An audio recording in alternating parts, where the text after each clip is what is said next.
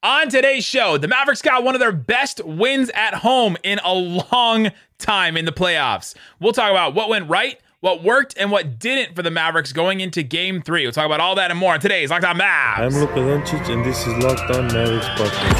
Hey, Dallas Mavericks, NBA champions. He hits! Bang! Bang! It's good! And the Mavericks have won the game! If you don't believe you shouldn't be here.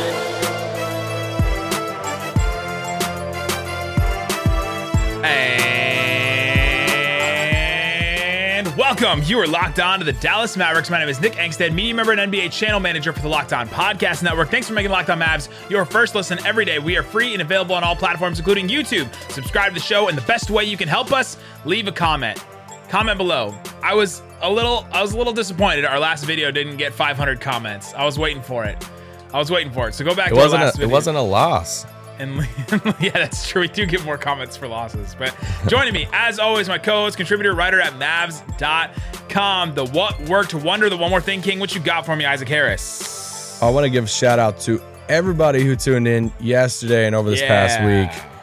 Nick fired off a tweet yesterday. We were the number one YouTube Locked On podcast last week for the whole... The number one channel. Yep. Yeah, there you go.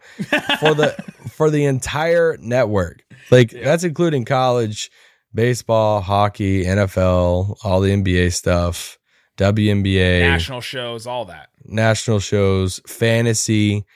Shout out to Josh Lloyd for taking a week off. Thank you, Josh Lloyd. We had been number 2 for a long time because of him. He took a break, and then we became number 1. But yes, shout out to everybody. But the NFL draft is coming up. There's a lot of stuff That's going true. on. Yes. A lot of you guys tuned in yesterday. It's a massive win. I want to give a shout out to Gabriel also. I talked to Gabriel at church on Sunday on Easter. And it was like, bro, I listen to y'all every day. I'm like, oh, let's go. Let's go. Met him. So shout out to you guys just for all the support over the past week during the playoffs. On today's show, we're going to be giving you a Luka Doncic update, and then we'll be talking about what worked and what didn't in Game 2 for the Dallas Mavericks in their win. My what worked is really long. My what didn't is not as long. So There's a lot of good things to take from Game 2, but there's a couple of things that the Mavs can improve on for sure. But before we do that, let me tell you about Luka Doncic. Ooh, you thought I was going to an ad. I was like, what? That was my ad cadence. You didn't know. Some of you skip forward and you're like really confused now. Yeah. According to Shams Charania, there's optimism. Dallas Mavericks star Luka Doncic will return for Game 3 on Thursday or Game 4 Saturday versus the Jazz in Utah. The calf strain that Doncic suffered on April 10th is improving, and workouts over the next 2 days could determine comeback timing.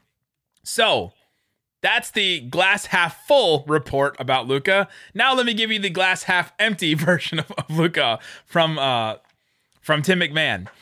Maverick superstar guard Luka Doncic's recovery from a left calf strain has progressed to the point that there is legitimate hope he will be able to return as the first round series with the Utah Jazz as it shifts to Salt Lake City this week, sources told ESPN.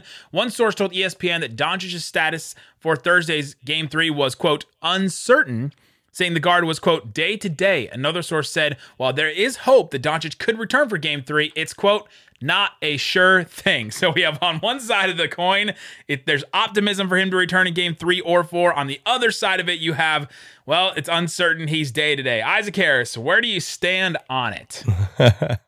I don't expect him to play Game 3. I think we're looking at Game 4.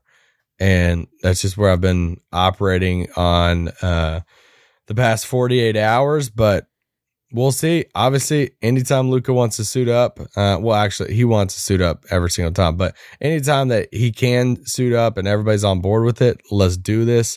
But right now, I'm operating that he won't be out there Thursday night at 8. And if he's not, you look at the turnaround.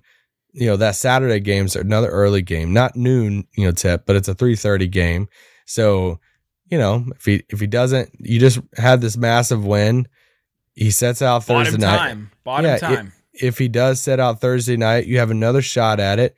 Let's see, if worse comes to worse, you do, go down, 2-1, then Luka comes back potentially for a Game 4 to tie the series before coming back to Dallas. And then at that point, if you could split in Utah, then it's a 3-game series and 2 of those games are in Dallas. And let us reiterate for sure that I'm not a doctor, so I don't know. we don't know. We don't know for sure, right? Like it's just one guy, one Spider-Man. We don't know for sure.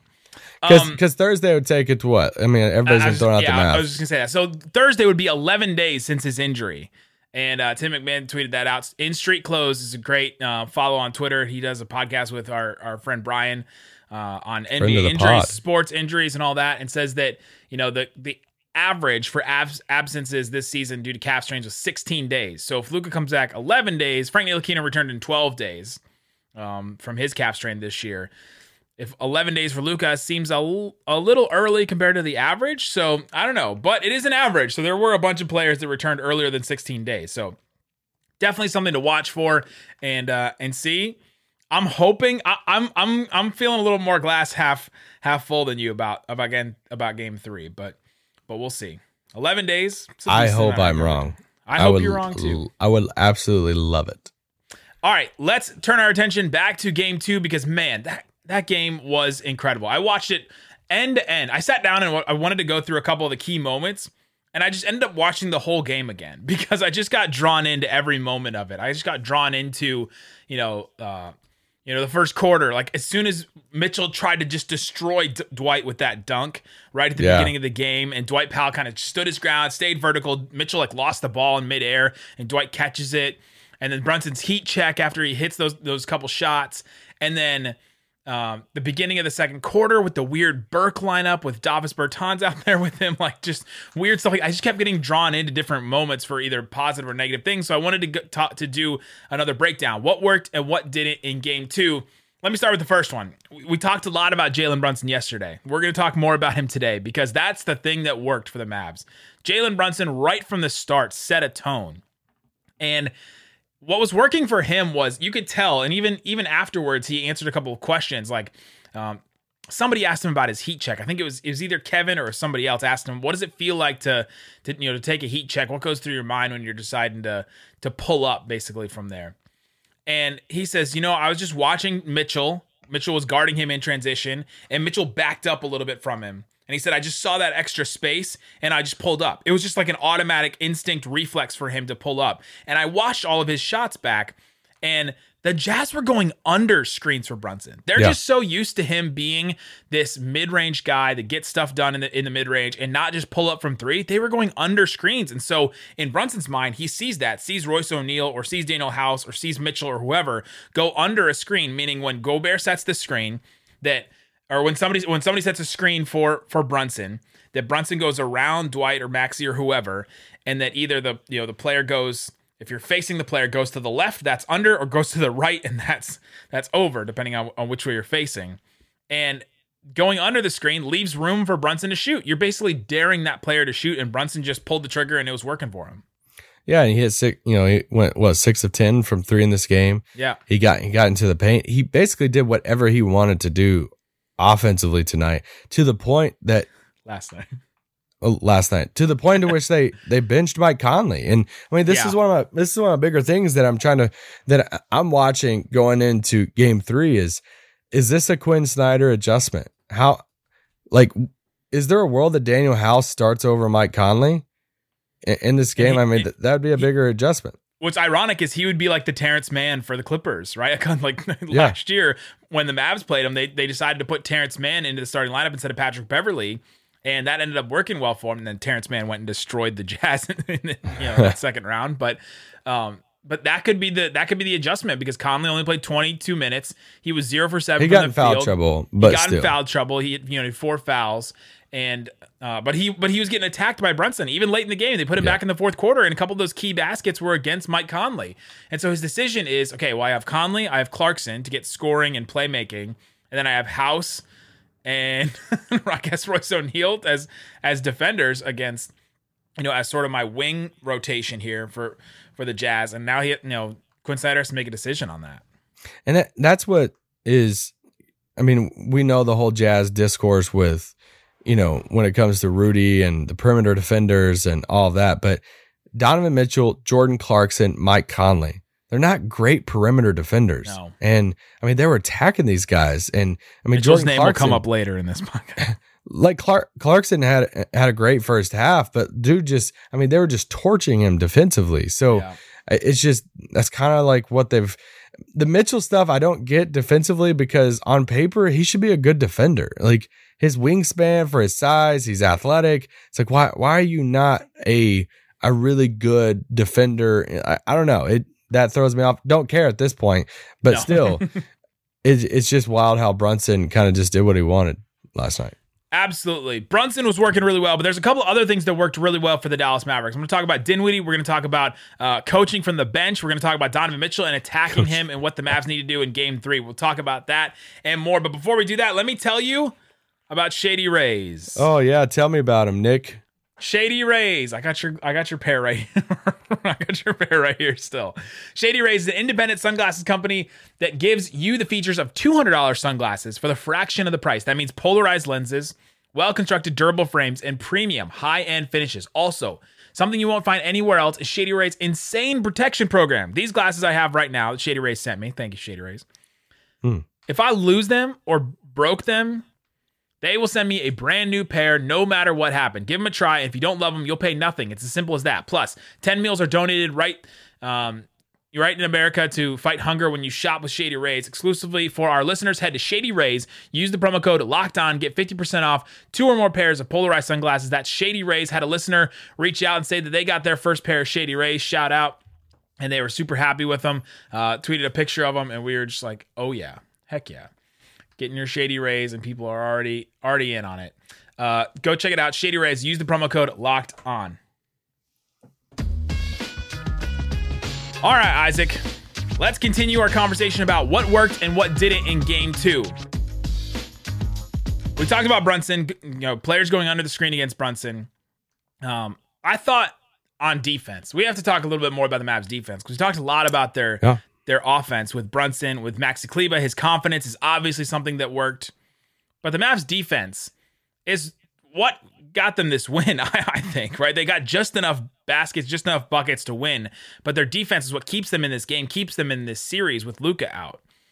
And their defense, I saw one thing as I was watching back that really stood out to me, is it's the other 3 guys that matter on defense for the Mavericks. The Mavericks have no defenders that are all-world one-on-one defenders.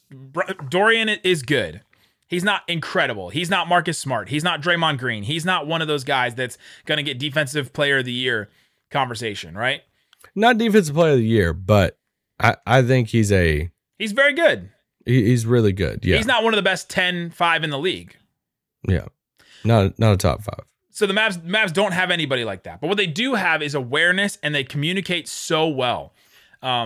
The other 3 guys, what I mean by that on defense is the Jazz run pick and rolls a lot, and they run combinations where it's like one guy running an off-ball screen, and then the guy runs around, and then the player with the ball has it, and they throw it to them. And then there's 2 guys kind of in an action, and then there's 3 guys off that are just kind of standing there. Well, the Mavs defenders that are guarding those 3 guys that are just standing there are all being aware at all times. They know where their man is. They know what's happening on the ball at the same time, and they know how to pick off passes. They picked off a bunch of passes in this series so far in these first 2 games. They know when to dig, which means like when Donovan Mitchell drives, they just like step over to the side real quick, and they're able to just get their hand in there. Sometimes you can catch them with fouls, but they can get their hand in there real quick and make it hard for him to dribble and get to the basket and get uncontested shots. And anytime they did that kind of stuff, and those other 3 guys were aware about what was happening, good defensive things happened for the Mavs. Yeah, I mean, anytime Rudy got the ball, they were stripping it. We were talking about it in the press box, how much Dallas was trying to strip the ball. Utah tries, they run Bojan off this kind of curl off a screen a little bit. I mean, it feels like anytime Bojan gets the ball in the paint, it's just an automatic bucket. It's like, can you force him? But it's one of those things where like they're obviously trying to force them off the 3-point line, because we've went over that stat a million times. You want them to shoot more 2s. They're shooting more 2s, except Mitchell's good in the mid-range. Bojan is good in the mid-range. So you're kind of just like living with that. But yeah, they played the passing lanes really well. The defensive thing, that's where the Rudy stuff like kills you whenever it's Utah, of the fact that he just can't take a hook shot. Like he can't take any type of, and he's not he's uncomfortable when he gets the ball. Like Dwight Powell's better in the short roll than Rudy is as far as like passing it out and like decision making. Rudy's kind of clumsy with it and they know it. So they trap him, apply pressure, and he just he turns it over. He doesn't have any type of offensive moves around there. I think he had 2 offensive fouls in this game when he was trying to make something happen on offense when the Mavs had 2 guys around him, right? Either he was trying to put back something or they had given it to him for like a post up and he got offensive fouls called on him because he throws his throws his elbows around and he's so big and the Mavs are so small around him that he hits guys in the head all the time. And now he should be averaging like 16 points a game with 14 of those being dunks. Yeah. But the Jazz and does normally. Yeah, but the Jazz guards can't throw a beach ball in the ocean when it comes to lob passes. So it's just I almost kind of feel for him when he's going up for lob passes and he's having to like stretch out. And one of those he should have converted on, but it's just weird chemistry with those guys. It's very weird. And so the Mavs defense has been playing really well. And the Mavs, what they do well defensively, since they don't have, a bunch of really good one-on-one defenders. Like the Suns have really one-on-one really good defenders, right? Chris Paul, Mikal Bridges. Yeah. And Ayton, right? Those 3 guys are really good one-on-one. The Mavs don't have 3 guys like that. They have 1 guy like that in Dorian. But what they do well is the team defense. And they very rarely play one-on-one. Right? There's always somebody thrown over there, but the Mavs are trying to run the Jazz off the 3-point line. So that's why they sort of allow the Mitchell, Clarkson, and Bogdanovich tough baskets, the tough shots in the lane, right? The tough mid-range shots. They'll allow stuff like that. They'll let players go one-on-one there. But when it really counts, they're flying all over the place. And they're sending somebody real quick to dig or to double or to trap or something like that. And they're sending real quick, and then they're able to rotate around. And one of the things that helps them do that, you tweeted out a picture of the Mavs, like the Mavs bench, just like all standing out in the court. Like, yeah, it was Kidd, it's Sweeney, it's Pinson, it's Dudley. They're all yelling coverages. I was looking at a play in the second quarter where Kidd, Sweeney, Pinson, and Dudley are all just screaming at the defense right in front of them. Like the defense was right in front of their bench. And they're just all yelling at stuff. They're yelling like, this guy's going this way. Watch this. Watch left. Watch right. All that. And I think the bench coaching helps them with that team defense because it's just all a collective and it's all together because you have to have eyes in the back of your head if you're one of those other 3 defenders I talked about because you have to see your guy and you have to see the ball at the same time. They should have an assistant coach of the year award. Sean Sweeney should get it. Honestly. I mean, I say that, I try to say it with all bias out of it, but like what Sean Sweeney has done with this defense and this team has been, I mean, you're getting props from Ball Garris on Twitter about it. Okay. So, this is a big deal. When he says anything positive about the Mavs, that's usually it's usually a truth, right? That he's like, yeah. Sean Sweeney's incredible though. I would not be surprised if there wasn't talk about like, he's the next assistant to get, a head coaching job. Could be. Yeah. I mean, he should be in that group for sure. If that's something he wants to do. But the bench coaching, I think, helps the defense as well. And the defense was insane in this game, I thought. Another thing that worked in this game, or one thing that did not work in this game. We've done a couple things that did work. Okay. In the second quarter, 3 minutes and 30 seconds left to go. They're running it out of bounds. The Jazz are running an out of bounds play.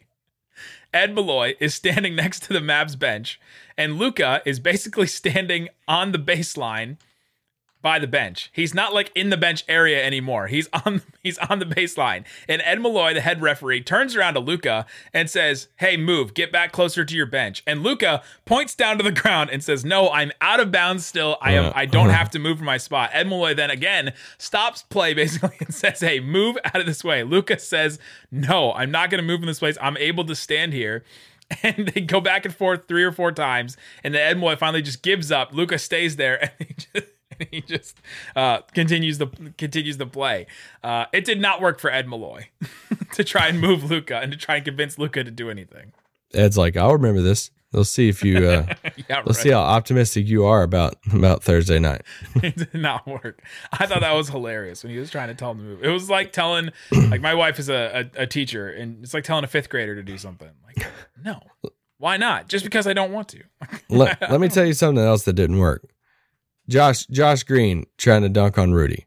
It did not. Let's just say, tried. Okay, this was one of those moments I definitely did question Jason Kidd, was when they had Josh out there with Rudy. It wasn't working. And I think you do ask the question of, can Josh play in this series? And if he does play, it has to be when Rudy's off the floor, because when they put Rudy on Josh is 0 of 6 from 3 in the series. He did hit a pull-up jumper in this game, but I hate it. But if Rudy's on the floor, I don't think Josh can be on the floor. Nope. He only played 5 minutes in this game. He played a little more than that in game 1. And so you start looking and you're saying, okay, well, the only reason he plays, and we're going to say this again, is to spell Bullock, Finney-Smith, and Brunson or Dinwiddie, right? Because those 3 guys, Bullock, Dorian, and Brunson, after 2 games, are leading the NBA in minutes played. Those 3 guys, the most minutes in the NBA after 2 games in the playoffs. That's a lot, right? You're asking those guys to play a ton. You're asking those guys to play. I mean, Bullock played 45 minutes. He's averaging 44 in his first 2 games. Yeah, and he plays the full game. So you're really only throwing him and Burke out there to just spell those guys, to give those guys a breather, like just survive those minutes, I think. And they did not in this one. But yeah, Josh Green is another thing that this is probably not the series for him, and it'd be interesting to see what happens if the Mavs do move on to a second series. What happens with him? But coming up, a couple other things, what things work, and then we'll get into stuff that didn't work. I'll have a couple of serious things about things that didn't work for the Dallas Mavericks. But one thing that did work was attacking Donovan Mitchell. We got to talk about that because that will not go away. Talk about that and more coming up. But before we do, let me tell you about Built Bar. It's a protein bar. Tastes like a candy bar. They're delicious. They have all kinds of new flavors coming out all the time. They really do. Right now, mint marshmallow puff is back. We like the mint brownie. Mint marshmallow. Mint marshmallow. That one is an interesting one. If you're interested in a bar like that, 130 calories, 17 grams of protein, 5 grams of sugar in a bar that I guarantee will be good to eat. It will be delicious, and they're pretty good for you with the macros as well. I love the Churro Puff Bar. Had one of those yesterday after the game. Those are great. And always the coconut brownie chunk are delicious as well. So go check it out at Built Bar. Use the promo code LOCKED15. That's LOCKED15 to get 15% off your entire order. It's built.com. Get the Built Bars.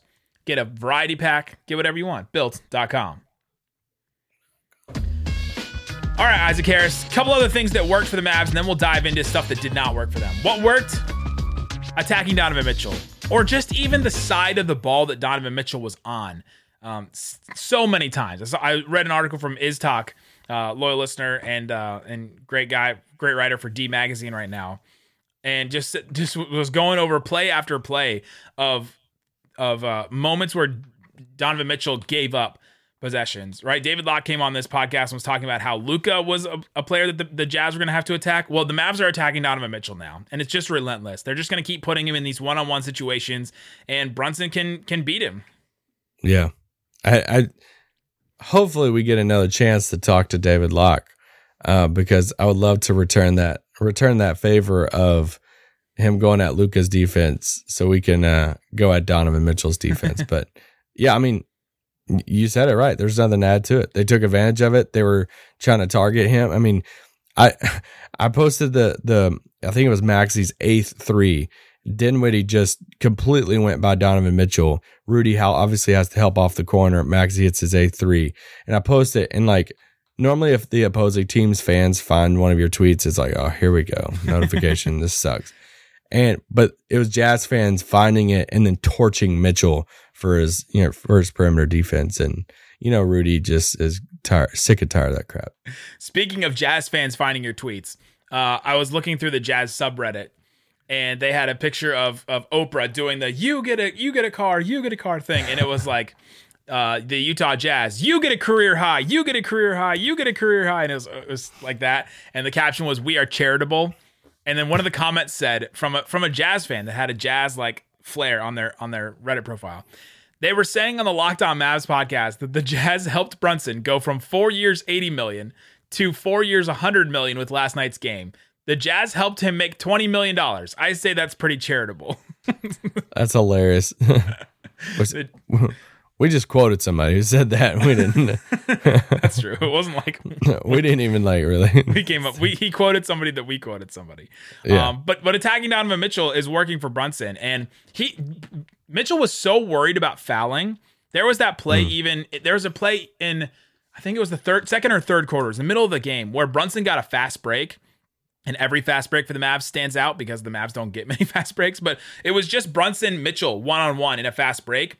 And Brunson just finished a layup. And I'm like, Mitchell, Yeah, you I remember that. are a little bigger than Brunson. You have a much longer wingspan than him. There's no way he should just be finishing a layup against you in transition. You're just as fast. You're probably stronger. And it was just wild to me. But he had his hands up afterwards, and his hands up like, I didn't foul. And he's so worried about getting in foul trouble, because if he's in foul trouble, this Jazz team is like toast, right? Like it's all on Clarkson and Bogdanovich after that. And they need him so badly. He only had one foul in the game, so I'm not sure why he's so worried about fouls, but it's definitely something that's in his mind right now. Yeah, for sure. I mean, real quick, I know we're going to talk about things that didn't work, but just to kind of throw it out there one more time, that obviously the outside shooting for Dallas worked. Maxey hit the open shots. I do think, a longer conversation maybe for tomorrow's pods, it's like, hey, what's sustainable after this win? Like, I don't think we can bank on another 41, ball, 40 ball from Brunson, but what is sustainable? And I think there's something with the outside shooting that can happen again. It might not be Maxey hitting it, hitting 8 threes, but could you see Reggie hitting, 5, Dorian hitting 5 in the same game? Yeah, I could see that for sure.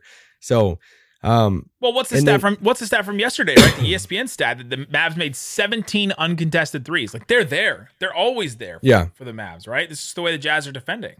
And what they're doing well, which we said earlier, was they're forcing them not to take threes. They're forcing the Jazz, yeah. The Jazz were number 2 in the league at a little over 40 threes a game. It's like 40.3 threes a game. They haven't taken over 30 in the first 2 games. Like each of the first 2 games, 29 in game 2. I think it was 22 or 23 in game 1. Like that's a game plan right there. That's on purpose. And can they keep that up? We'll see. Bogdanovich, Mitchell, and Conley. So you're starting like scorers. Went 4 of 17 from 3 in game 2. Because they're forcing Mitchell to take tough ones. They're forcing Bogdanovich to take tough ones. They're running him off the line, and they're like only score 2s. Score 2s, right? That's what the Mavs defense is trying to dictate right now. And that is effort defensively, yes. Because it's not like you're forcing them off the 3-point line because you have an anchor down low. You're forcing them off. You're not funneling them to anything. Exactly. You're not funneling them to anybody.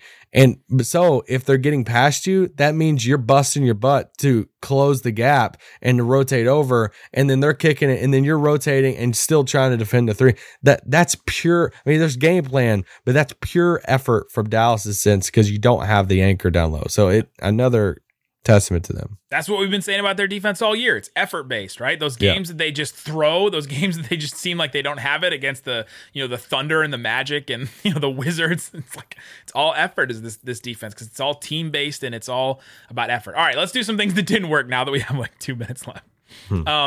Dinwiddie trying to draw fouls. Like you're not gonna. Like game 1 was kind of an aberration. The Mavs got a fairly like helpful whistle. What am I trying to say? A favorable whistle in game 1, and Dinwiddie got a lot of fouls. He was trying to draw those same fouls in game 2, and it just didn't work. Different referee crew. They call the game a different way. It's why NBA players are so frustrated all the time because every night it's different the way that they call things. He was trying to draw stuff, and he was forcing stuff, I thought, a lot, trying to get foul calls. But that's kind of like his thing, though, and that's why if Brunson's not scoring 40 and the outside shooters aren't hitting. For Dinwiddie, he gets his points by driving, by drawing fouls. He was 1 of 6 from 3 in this game. He's not shooting very good from 3 in this game. So he has to, and the team that you're trying to drive and draw fouls against has Rudy Gobert. So it hurts him. Oh, for sure. But it was like those games when you watch Harden this year where he just can't get to the rim and he just can't, he can't score outside of, getting fouled. Where he just goes to the rim and doesn't even try to attempt a layup or attempt a shot, or he's just like trying to get fouled. Like, the only reason he's running from top of the key to the basket is to get a foul, right? It seemed like Dinwiddie was trying those, and like that stuff just doesn't fly. Like it's just not as productive. He did my pet peeve. Oh, he did. Yeah, he texted me. He texted me in the middle of the game. Guys, my pet peeve. If you've been listening to this podcast for a very long time, it's the 2-for-1.